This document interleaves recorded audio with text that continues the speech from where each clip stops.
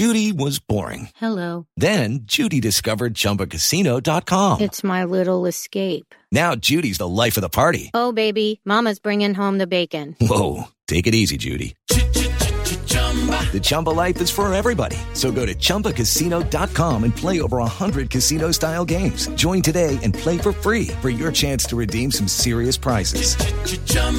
ChumbaCasino.com. No purchase necessary. Void where prohibited by law. 18+ terms and conditions apply. See website for details. We are 6 days into July, which means new athletic director for Penn State football, Patrick Kraft, has been at work for almost a full week. As he got started, he had an exclusive interview with BWI Illustrated and senior editor Nate Bauer. So today we're going to be talking about the big changes at Penn State football that maybe you're not going to notice because they're going on behind the scenes with a new athletic director. I'm your host, Thomas Frank Carr. That's coming up today on the BWI Daily Edition. Let's get going.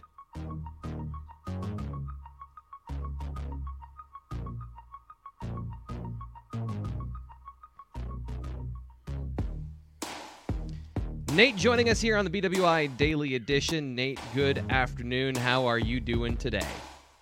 I'm great. How are you? What's going on?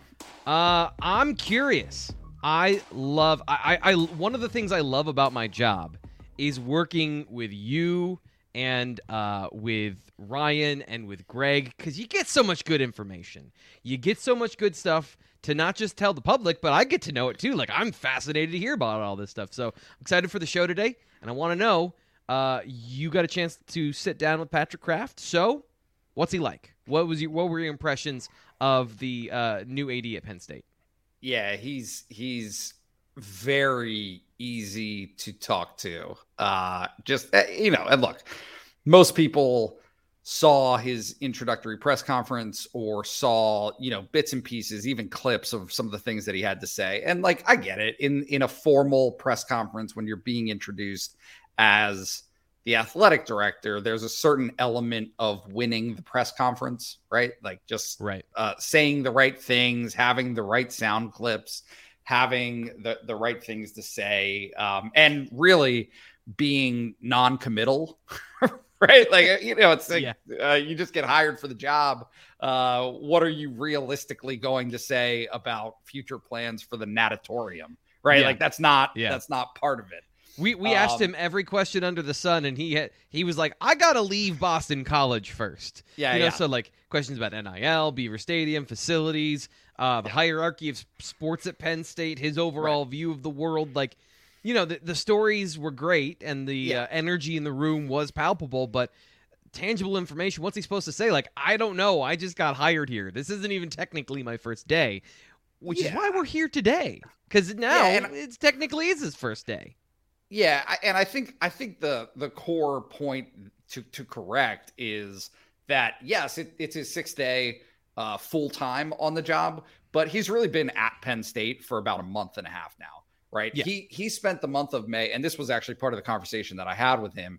He talked about May was really tying up all the loose ends at Boston College, and Boston College honestly moved fairly quickly in hiring his replacement.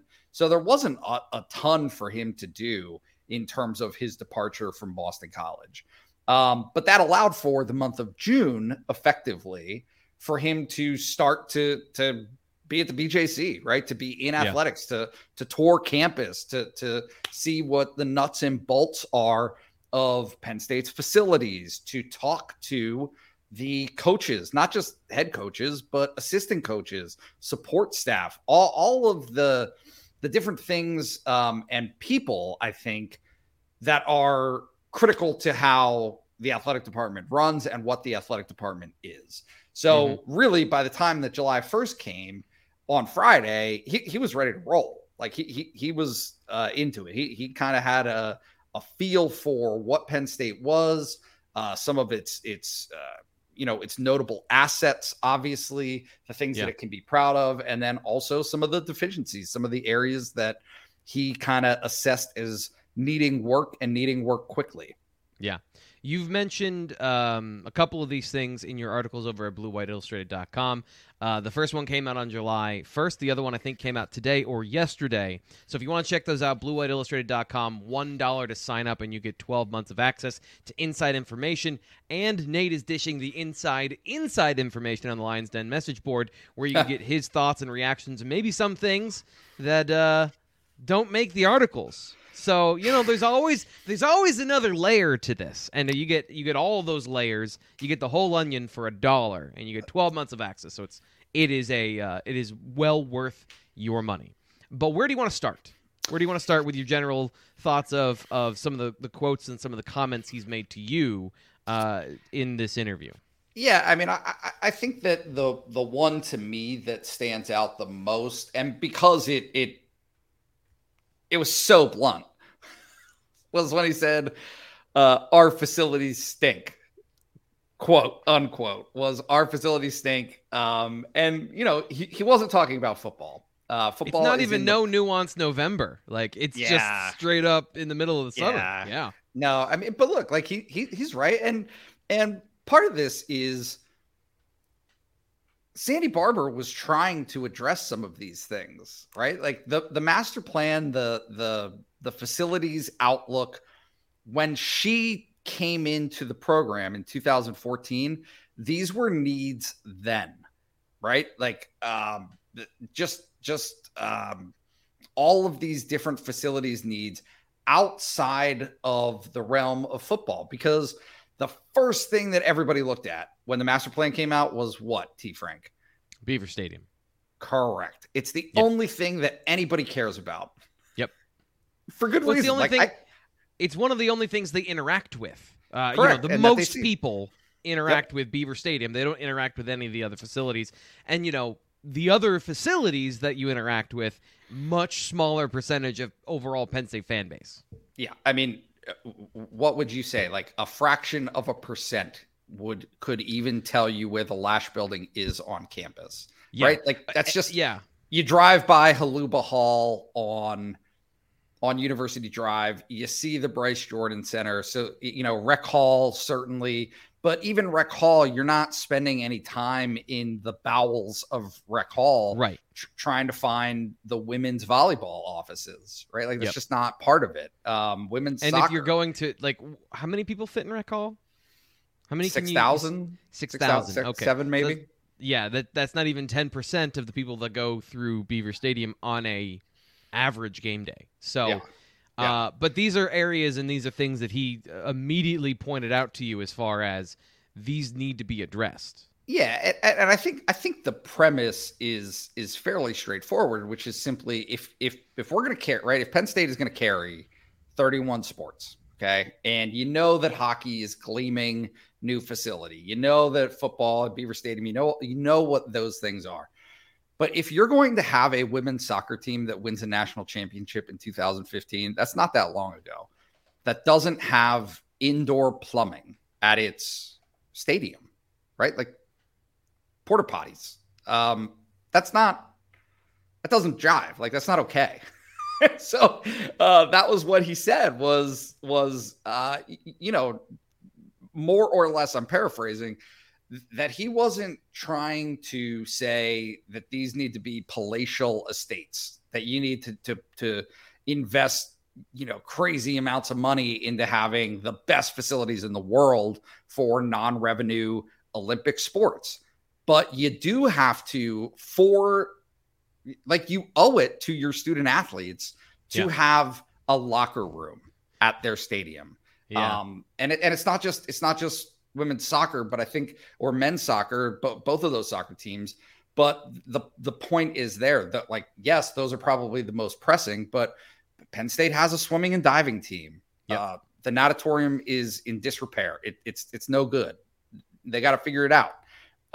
Tennis has an indoor facility that can't host matches and can't do things the way that normal college tennis programs operate because the indoor tennis complex is so bad.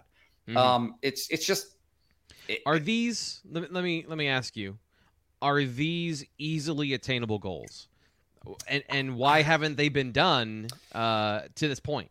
Yeah, I mean, look, like let's be blunt about how things get done, because this is the one thing that I thought he was, again, very forthcoming with.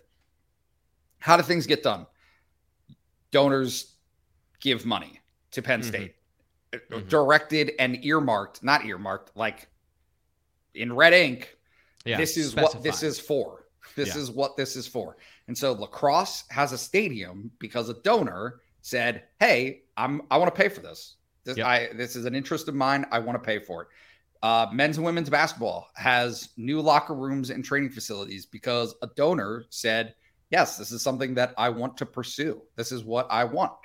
Right. And so, yeah, a huge part of this is if field hockey is going to have better facilities, locker rooms, training areas, right. If men's and women's soccer, all of these sports, if they're going to have better facilities, point blank, it is going to demand the commitment and the investment of donors, be it individual or collective. And he made it very, very clear that that's something that they're going to focus on right away, is to establish those relationships, to get people excited, and to drive those facility projects forward, because it's no longer a question of like, yeah, this is a want, not a need. No. This has to happen. If these sports are going to continue to be at Penn State, and I believe very strongly, secondary point here, but believe very strongly after my conversation that he is committed to keeping 31 teams. We're not talking about cutting teams. I don't think that's in the plans for him. Right. If you're going to have them, this is what you got to do. So that brings up the obvious next point, which was my obvious next point at the very beginning of where does football stand in all of this? Yeah. And we've talked about how, Penn State has spread the wealth in terms of attention to their other programs.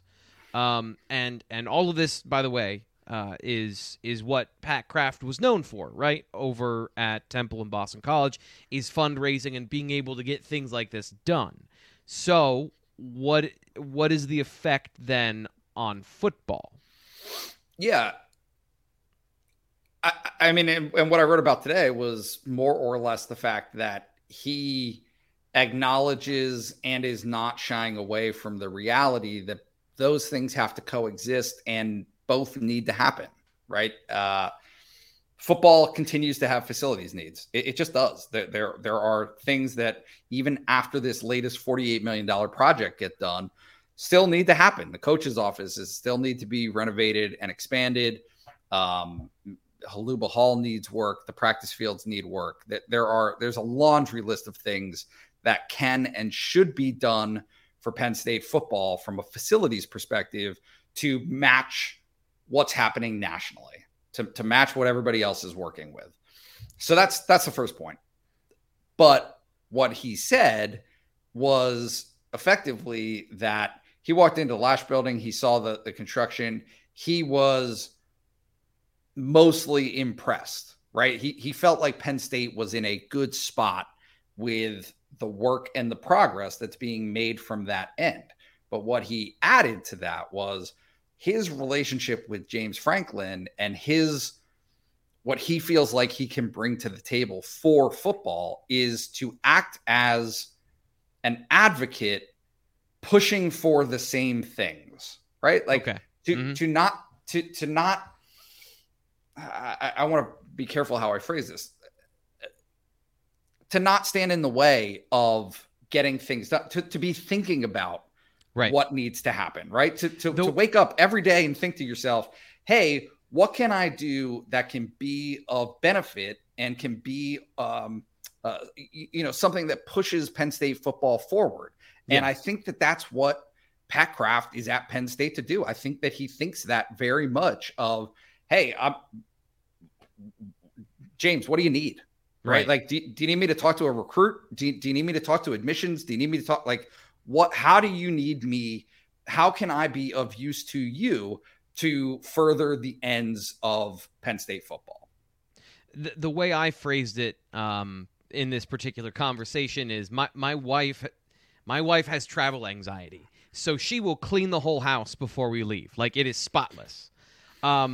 So instead of her telling me what to do, I know that this is going to happen, so I proactively do the dishes instead of having her tell me that I need to do the dishes or be annoyed that I'm not participating in her desire to have things a certain way before we leave. Kind of the same way, instead of having somebody having to be the driving force and the head coach, you've got somebody who's steering the ship with you or is, in a lot of cases, taking the lead on these things, freeing you up to do other stuff if you're the head coach. Hello, it is Ryan, and we could all use an extra bright spot in our day, couldn't we? Just to make up for things like sitting in traffic, doing the dishes, counting your steps, all the mundane stuff. That is why I'm such a big fan of Chumba Casino. Chumba Casino has all your favorite social casino-style games that you can play for free anytime, anywhere with daily bonuses. That should brighten your day a little. Actually, a lot. So sign up now at ChumbaCasino.com. That's ChumbaCasino.com. No purchase necessary. BWI Group. Void where prohibited by law. See terms and conditions. 18+. And that obviously brings us to NIL. And it sounds like it's just like more money. Like the answer here is going to be Penn State needs to they have to get donations at a level that other places they're competing with maybe don't, because they're committed to having 31 sports and they're committed to being competitive in the NIL world with their all of the things that go with that. So how does that work itself out, knowing the number one thing right now for Pat Kraft, from what he's saying, is facilities for non-revenue sports? Yeah. So look, there's two components that I see from an NIL perspective that need to be addressed. The first is that they need money, right? Like more Penn State fans need to embrace the reality that this is what it's going to be moving forward. Like get behind it, find the Netflix model and get as many people as you possibly. Now, obviously you still want whales. You still want, big donors to be able to contribute and to have businesses lock in on this, to make that marriage between businesses and Penn State student athletes. Yes, you want all of that. Absolutely. But the second component that I think is most immediate, Pat Kraft said that he thought that they could have, or actually didn't think, he knew that they would have NIL cleaned up, so to speak, in 3 or 4 weeks. And I think what he's talking about is just getting out of the way. Right? Like just thank you for answering my question, because I was gonna be like, how do you fix this problem that's been here for a year and a half in 4 weeks? Like what's the secret sauce here? So here's the secret sauce. The secret sauce is when NIL first came out, I did a series of articles about these different companies that helped student athletes, right, like sell their gear. Okay. So like they get a box, just tons of stuff, more stuff than any of them could ever use. And most of these guys give it out. They give it away to their friends. They give it away to their families. Obviously they have team issued stuff that they need to wear for practice and, team appearances, what have you. But it is such a mountain of stuff that even now you see former players selling their gear on Instagram, right? Well, there are companies that they act as a middleman, right? They say, okay, you send us all your stuff, we'll sell it for you, and then we'll write a check, and that's it, right? Like, and so that way, fans have access to whatever, like Dom DeLuca's game worn, whatever, right? Like it doesn't shorts, right? Like practice shorts, that kind of stuff that is not current, but came from previous years on the team. Penn State didn't do that. They didn't allow for that. There were things like, there are things of NIL that are still under the purview of Penn State athletics to say, hey, we're not going to allow these types of partnerships. We're not going to let Penn State logos or Penn State branding or any part of Penn State be a part of how your image looks in the sale, right? Like, so you're advertising. Feels like that's a problem. Well, no. Like, I mean, you saw today. Sean Clifford today had a partnership with, I want to say, like Lehigh Valley Medical Center or something to that effect, and I think is announcing that he's going to be doing a clinic or a camp, right? Mm-hmm. That kind of thing. Well, instead of Sean Clifford in his Penn State uniform, right, from an image that's provided by Penn State, it's him standing there, right? Like it's it's the person Sean Clifford, which is fine. But most people, when they see Sean Clifford, they see him with a helmet on. That's how they recognize him. Right. And so just reducing NFTs, right? The basically trading cards that are digital, right? And players making like that kind of stuff, those media rights, those types of things. Yeah. Some places you're able to sell those. Penn State, you're not. Is this okay? So is this enough? Like I understand getting out of the way, opening up these other opportunities once again for guys to go earn their own thing. And I know that we've talked about a lot of other places, and maybe that'll never be the model at Penn State. And it seems like that won't be the model at Penn State of like you show up and you get $50,000. There's going to be some sort of, because this is the thing that when we talked to Jason Belzer, Success with Honor, the collective also has this model of focusing on every sport and appearances, doing things to earn the money, which I think most of us support. Unless you just want to get a top 5 class, unless you just want to be able to get a top 5 recruiting class. Yeah. So there is going to be this tension, I think.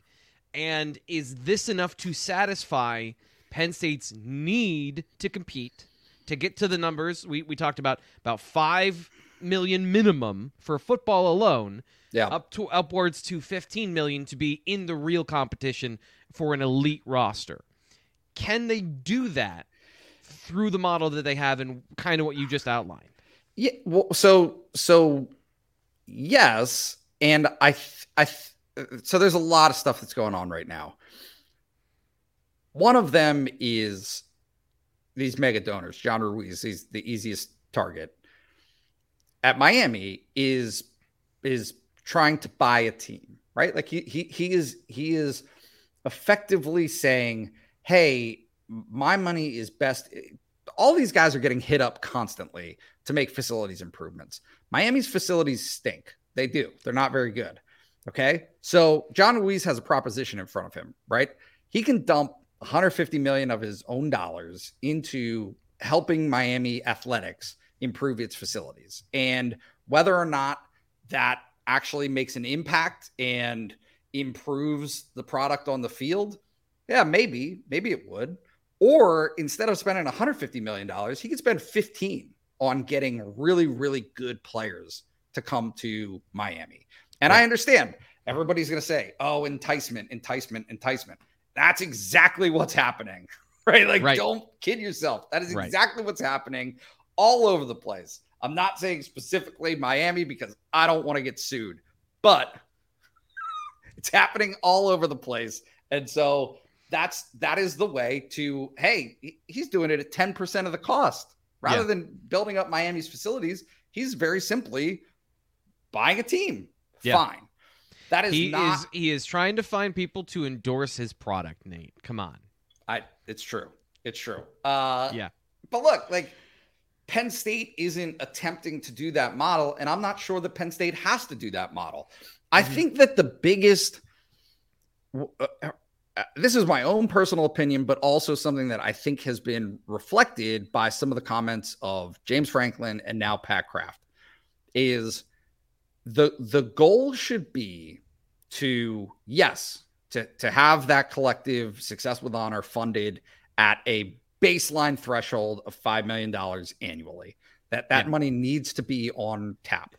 However, just football. I'm going to say it again. Football. For 100%. Just football, because the numbers that we were given were all for all of the sports. And it sounds like, and this is something going back to something Patrick Kraft has talked about, like he mentioned Cale Sanderson multiple times, not only in your interview, but in the press conference with his introductory press conference. And deservedly so. But that machine is rolling. Not to say that they don't deserve new facilities and they don't deserve these things, because they absolutely do. But they're the Alabama.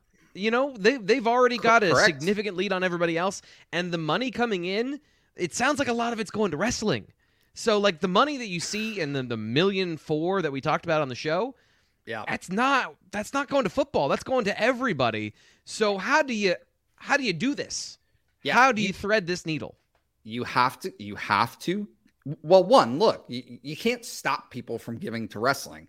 It's good for Penn State wrestling that is a passion and has the fan base that it does. There's no reason to stand in the way of that. And honestly, it seems to me fairly clearly from the very outside looking in that wrestling has had success with its NIL deals. Yes.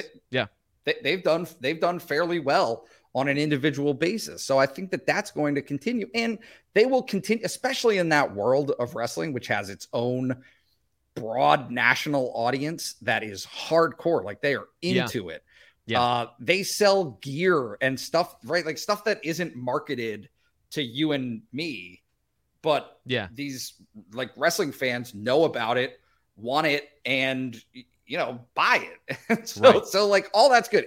That can operate in its own ecosystem.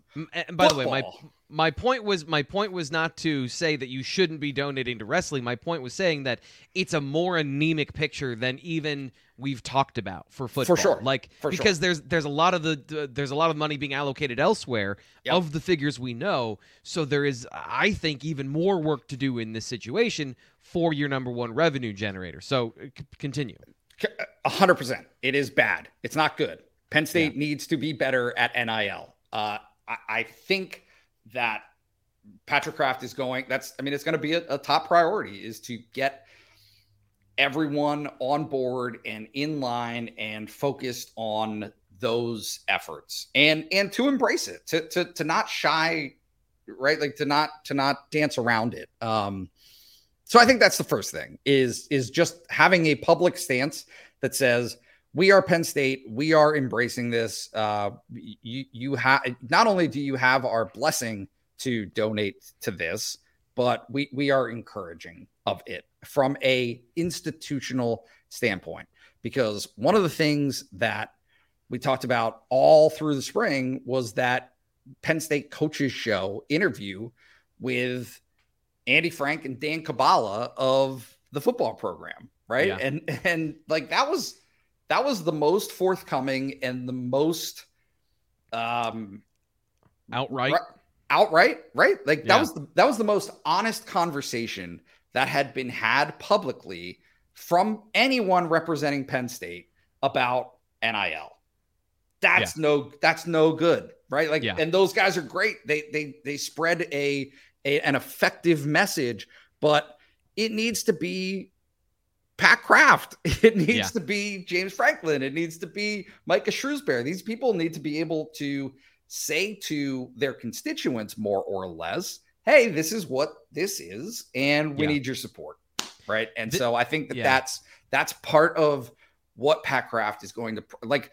I will not be surprised if, in terms of that 4-week timeline, if by the end of July, if there's not a public thrust from Penn State as an institution to get behind NIL and to gin up some support, I would be surprised. And that is, I think, fairly coinciding with the start of fall sports, where you've got 100%. You've got soccer starting at that point. You've got all the other sports that are gearing up in camp at that point. The other point that I've made previously on this topic is that the introduction of what you just said, we're open for business. There is somebody there who is going to take the call about this stuff and will make calls about this stuff. James Franklin is a polarizing figure. And he has been, as you pointed out, football and James Franklin have been really the only people talking about NIL at Penn State over the last year and a half.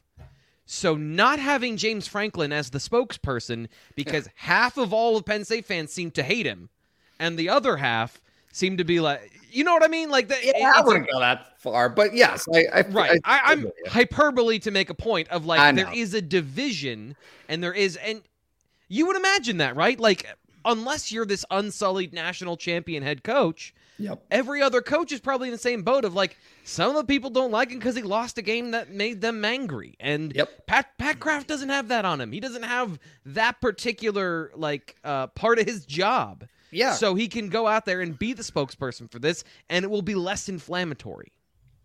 There is when Nick Saban, and again, this is one of those multiple things going on, but when Nick Saban has to explain it to his constituents, fans, what this is, and it feels the need or feels behind on getting that support, that tells you something, right? Yeah. Right? Like some of these programs that are blue bloods, so to speak, the appetite is not there.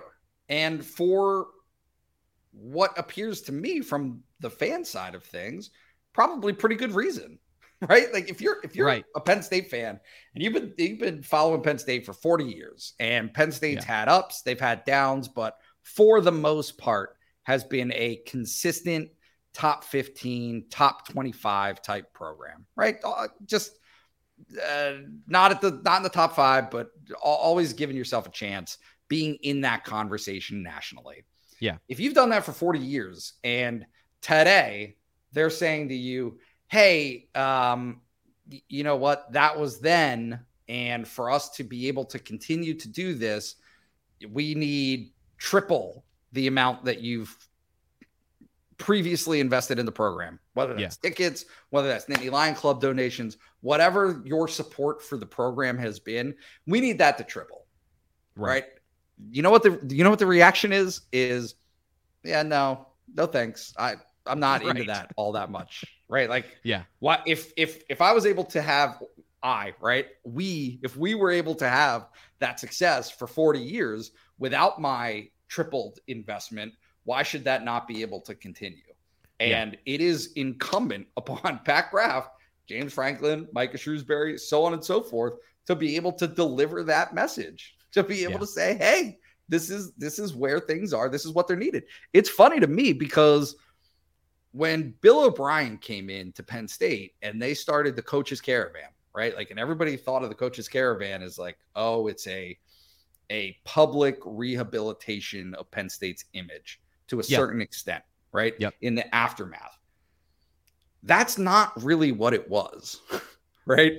What Coach's Caravan was getting out and having face-to-face conversations with people with money to get them to provide more support for Penn State athletics.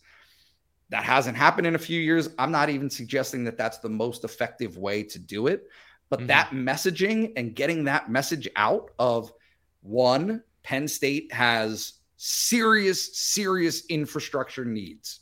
Yeah. On the whole, has to happen.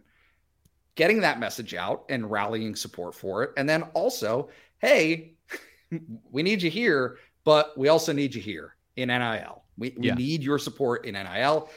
These are perfect opportunities for your business, for you as fans to have a direct impact on the success of the football program. Right.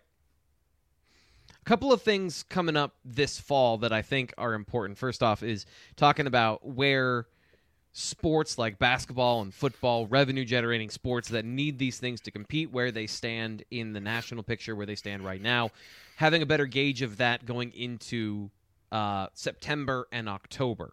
So really, to me, when I'm talking about like what's the picture here, I don't foresee any big changes happening until 2023. Like you might during the season, I think you're gonna see some of this pick up. But is that a fair and reasonable way to look at it? Of like, okay, so we've got now, and this summer is kind of like we're building the ship.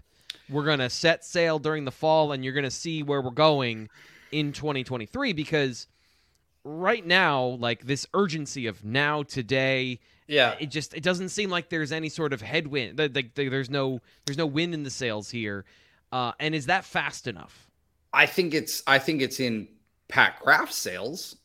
I do. I mean, I think that he recognized it as a serious thing. Look, and I'm just spitballing. I genuinely have no concept of what the rollout is going to be.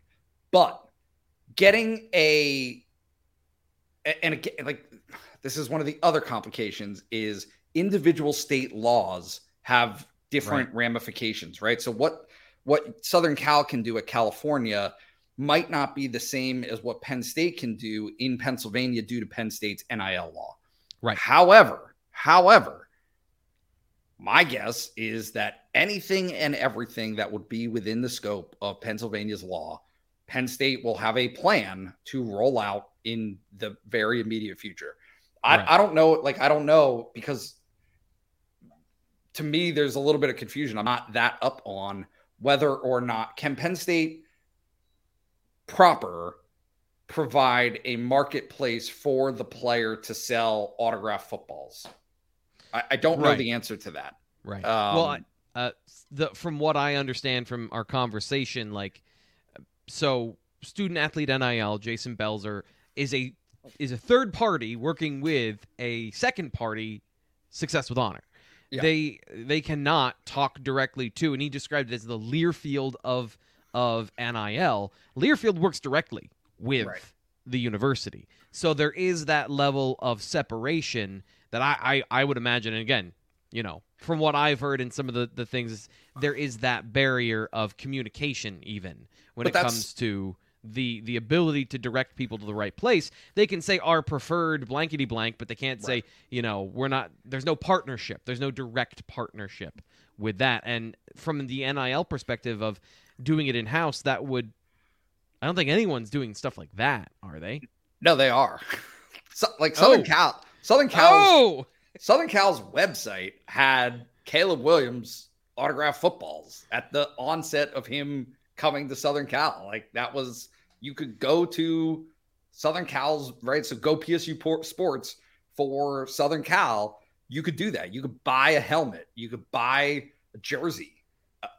I don't know. That's a significant difference. That is significant difference. It hasn't even been a subject worth broaching previously because it was just a non-starter. It was not in the identity of what Penn State and how Penn State was going to handle NIL. Yeah. If that's a possibility, if that's something that Penn State doesn't have to, like, the relationship with Success with Honor is there, right? Whether they can say it or not, that's what it is Penn State, like, preferred NIL, fine.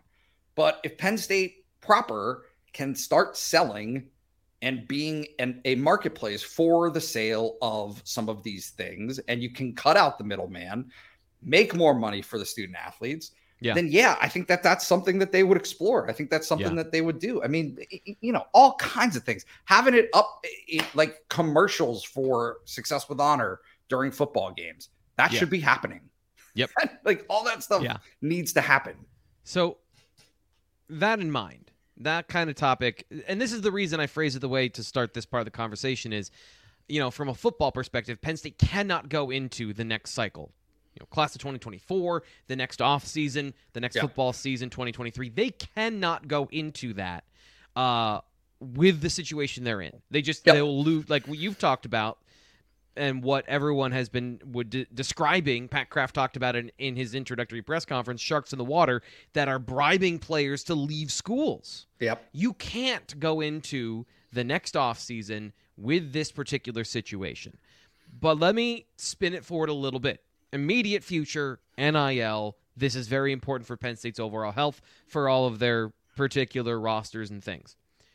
But with, you mentioned USC, UCLA, the expansion, in the long run, is this even where we're going?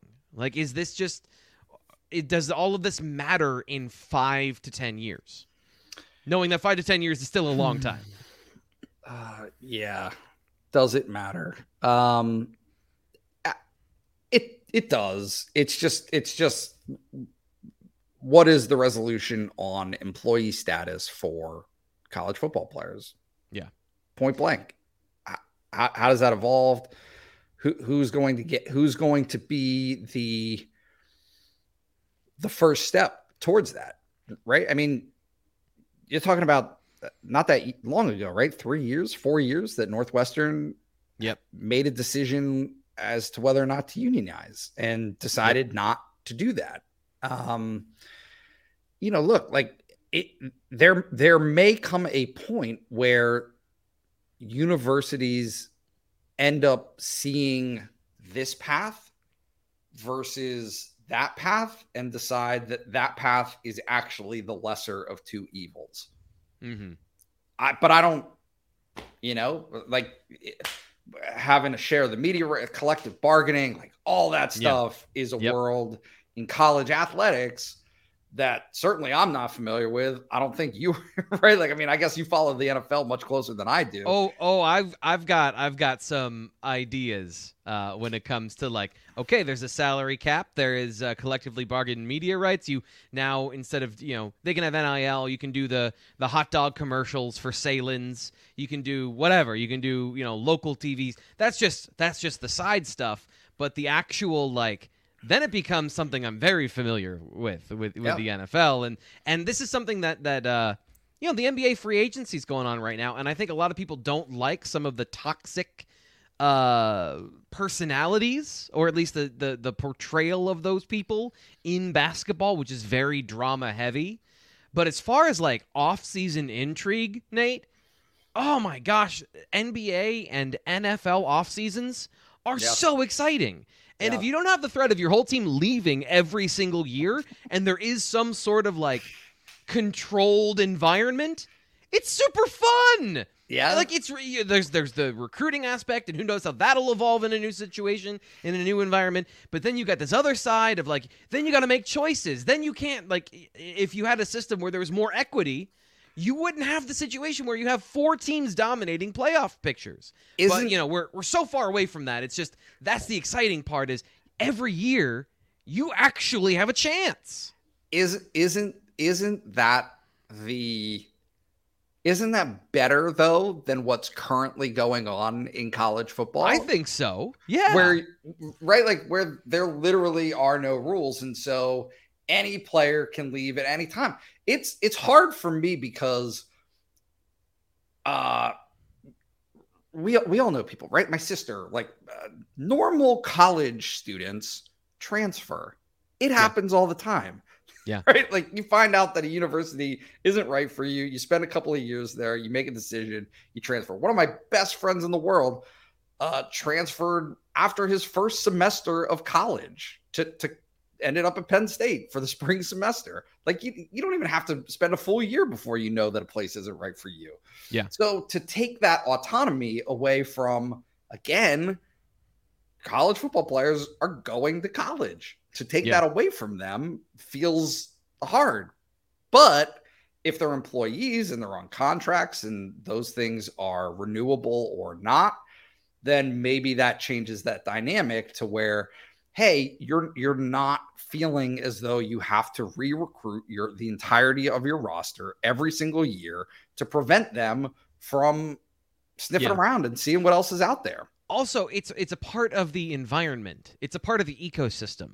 You're not trying so hard to go find extra dollars, because we just spent 41 minutes and 59 seconds talking about NIL, facilities, like all of these things. These are an added layer of what coaches and athletic directors have to worry about now. They have to put that on their plate as well, instead of saying, okay, the TV money, which is driving all of this, is now, like, it's just it's already a part of the mechanism. You don't have to, and I was guilty of saying this pre NIL, of you can always go find money. Like, there's around sports, people love sports. Sure. You can go find more money. I figured it'd be an environment with a little more control, a little more control groups. We didn't get there, but I think you can see there's more money. You found money pretty quickly in some places to fund this particular endeavor, but did you have to? Did you have to? And I think that's where we are right now. Is it going to be so laborious to manage this monstrosity of NIL and put rules and regulations in place that can be struck down, right? Like, that's the whole thing, is you can put rules and regulations in, but they can be easily struck down, and you could be back at square one. It kind of feels like this isn't long for the world, but until it's not, it's absolutely critical. Yeah, that's what you got to do. Yep. No, it's This is year 18 for me. And at the beginning of my career, it was a joke how many rules were in place. The avalanche of rules, just rules on rules on rules on rules. And I always railed against just that crush of rules. And now you're seeing the other side where there are no rules. And it turns out that somewhere in the middle is probably best for everyone. We Right? we never get there though. We never find a way there. But it is very, very transparent. Like you can see now that this is the way that the pendulum has swung has just it's too far. Yeah. Not for individuals. There are no players or families of players who are complaining about this. They don't, like you telling me that they can make even $50,000, $100,000. Forget the $1 million contract. $100,000 that's life changing. To an 18-year-old kid and their family, because that earning potential was never there before. Yeah. However, by the way, just to cut you off, and also during the prime of when this talent that you have, your marketability is at its highest, because before it was 4 to 6 years of your earning potential as a football player was just null and void, putting so much pressure on when you get to the NFL. Yep. Yeah, and I mean, the same argument was made for the NBA, and it didn't have a one and done, and so NBA could. Like you could maximize that earning. Like this is just science. Your body isn't going to be able, for most people, to keep up with this for more than a 5 to 10 year window. Yeah. Right. Like get that earning for this very unique talent that you have at this time in your life. Yeah. So that's all good. But for the game itself, I think it has become very obvious that this isn't healthy. This isn't good for the health of the sport. Now, if we end up with 2 super conferences that are, cohabitating, correct, that work together, have a common set of rules, and create an environment in which you can have a level playing field of competition. I don't know about you, but it sounds pretty good to me. I see that as whatever this evolution is, if it's going to happen over a long period of time. It took forever to get so much done in college football. And now I think that you're seeing a backlash to that and a sense of, hey, you know what? Like when the ACC and the Pac-12 stood in the way of playoff expansion, why? Yeah. For what? Yeah. And so now the Big Ten and the SEC are saying that, well, we're not going to do that. Yeah. Okay. You do you, Wake Forest, like have a good time. That's fine. Right. We're going to do something else. And I think it's going to happen very, very quickly. Anything else, Nate? We've covered a lot of ground today, and I think we've gotten into a lot of these topics that I'm glad you've gotten some insight from Pat Kraft, and I'm glad we've able to advance this particular conversation. Anything left on the bone you want to give us as far as information or as far as your thoughts on the matter? No, not really. Look, like I think that the key for a lot of Penn State fans who are watching this, who are kind of wondering who Pat Kraft is, how he's going to conduct himself, what his initiatives are going to be. I think it's going to be fairly fast moving. He said that. He said, I'm ready to go. Like there is no time to waste. James Franklin said it, that they needed to be ready to roll. So I am personally expecting the unexpected. I don't know exactly what's coming, but I know it's coming. Well, as it happens, we will have, if there's anything that rises to the level of breaking news on this subject, we'll have it here on the BWI Daily Edition. Nate Bauer is going to be back tomorrow, right, Nate? I should have asked you that. For our weekly mailbag show. So make sure you subscribe to Blue White Illustrated wherever you get your podcasts, on YouTube as well. And if you're listening on the audio form, thanks again for downloading the show. Make sure you are subscribed so you never miss the BWI Daily Edition. I'm your host, Thomas Frank Carr. We will talk to you tomorrow.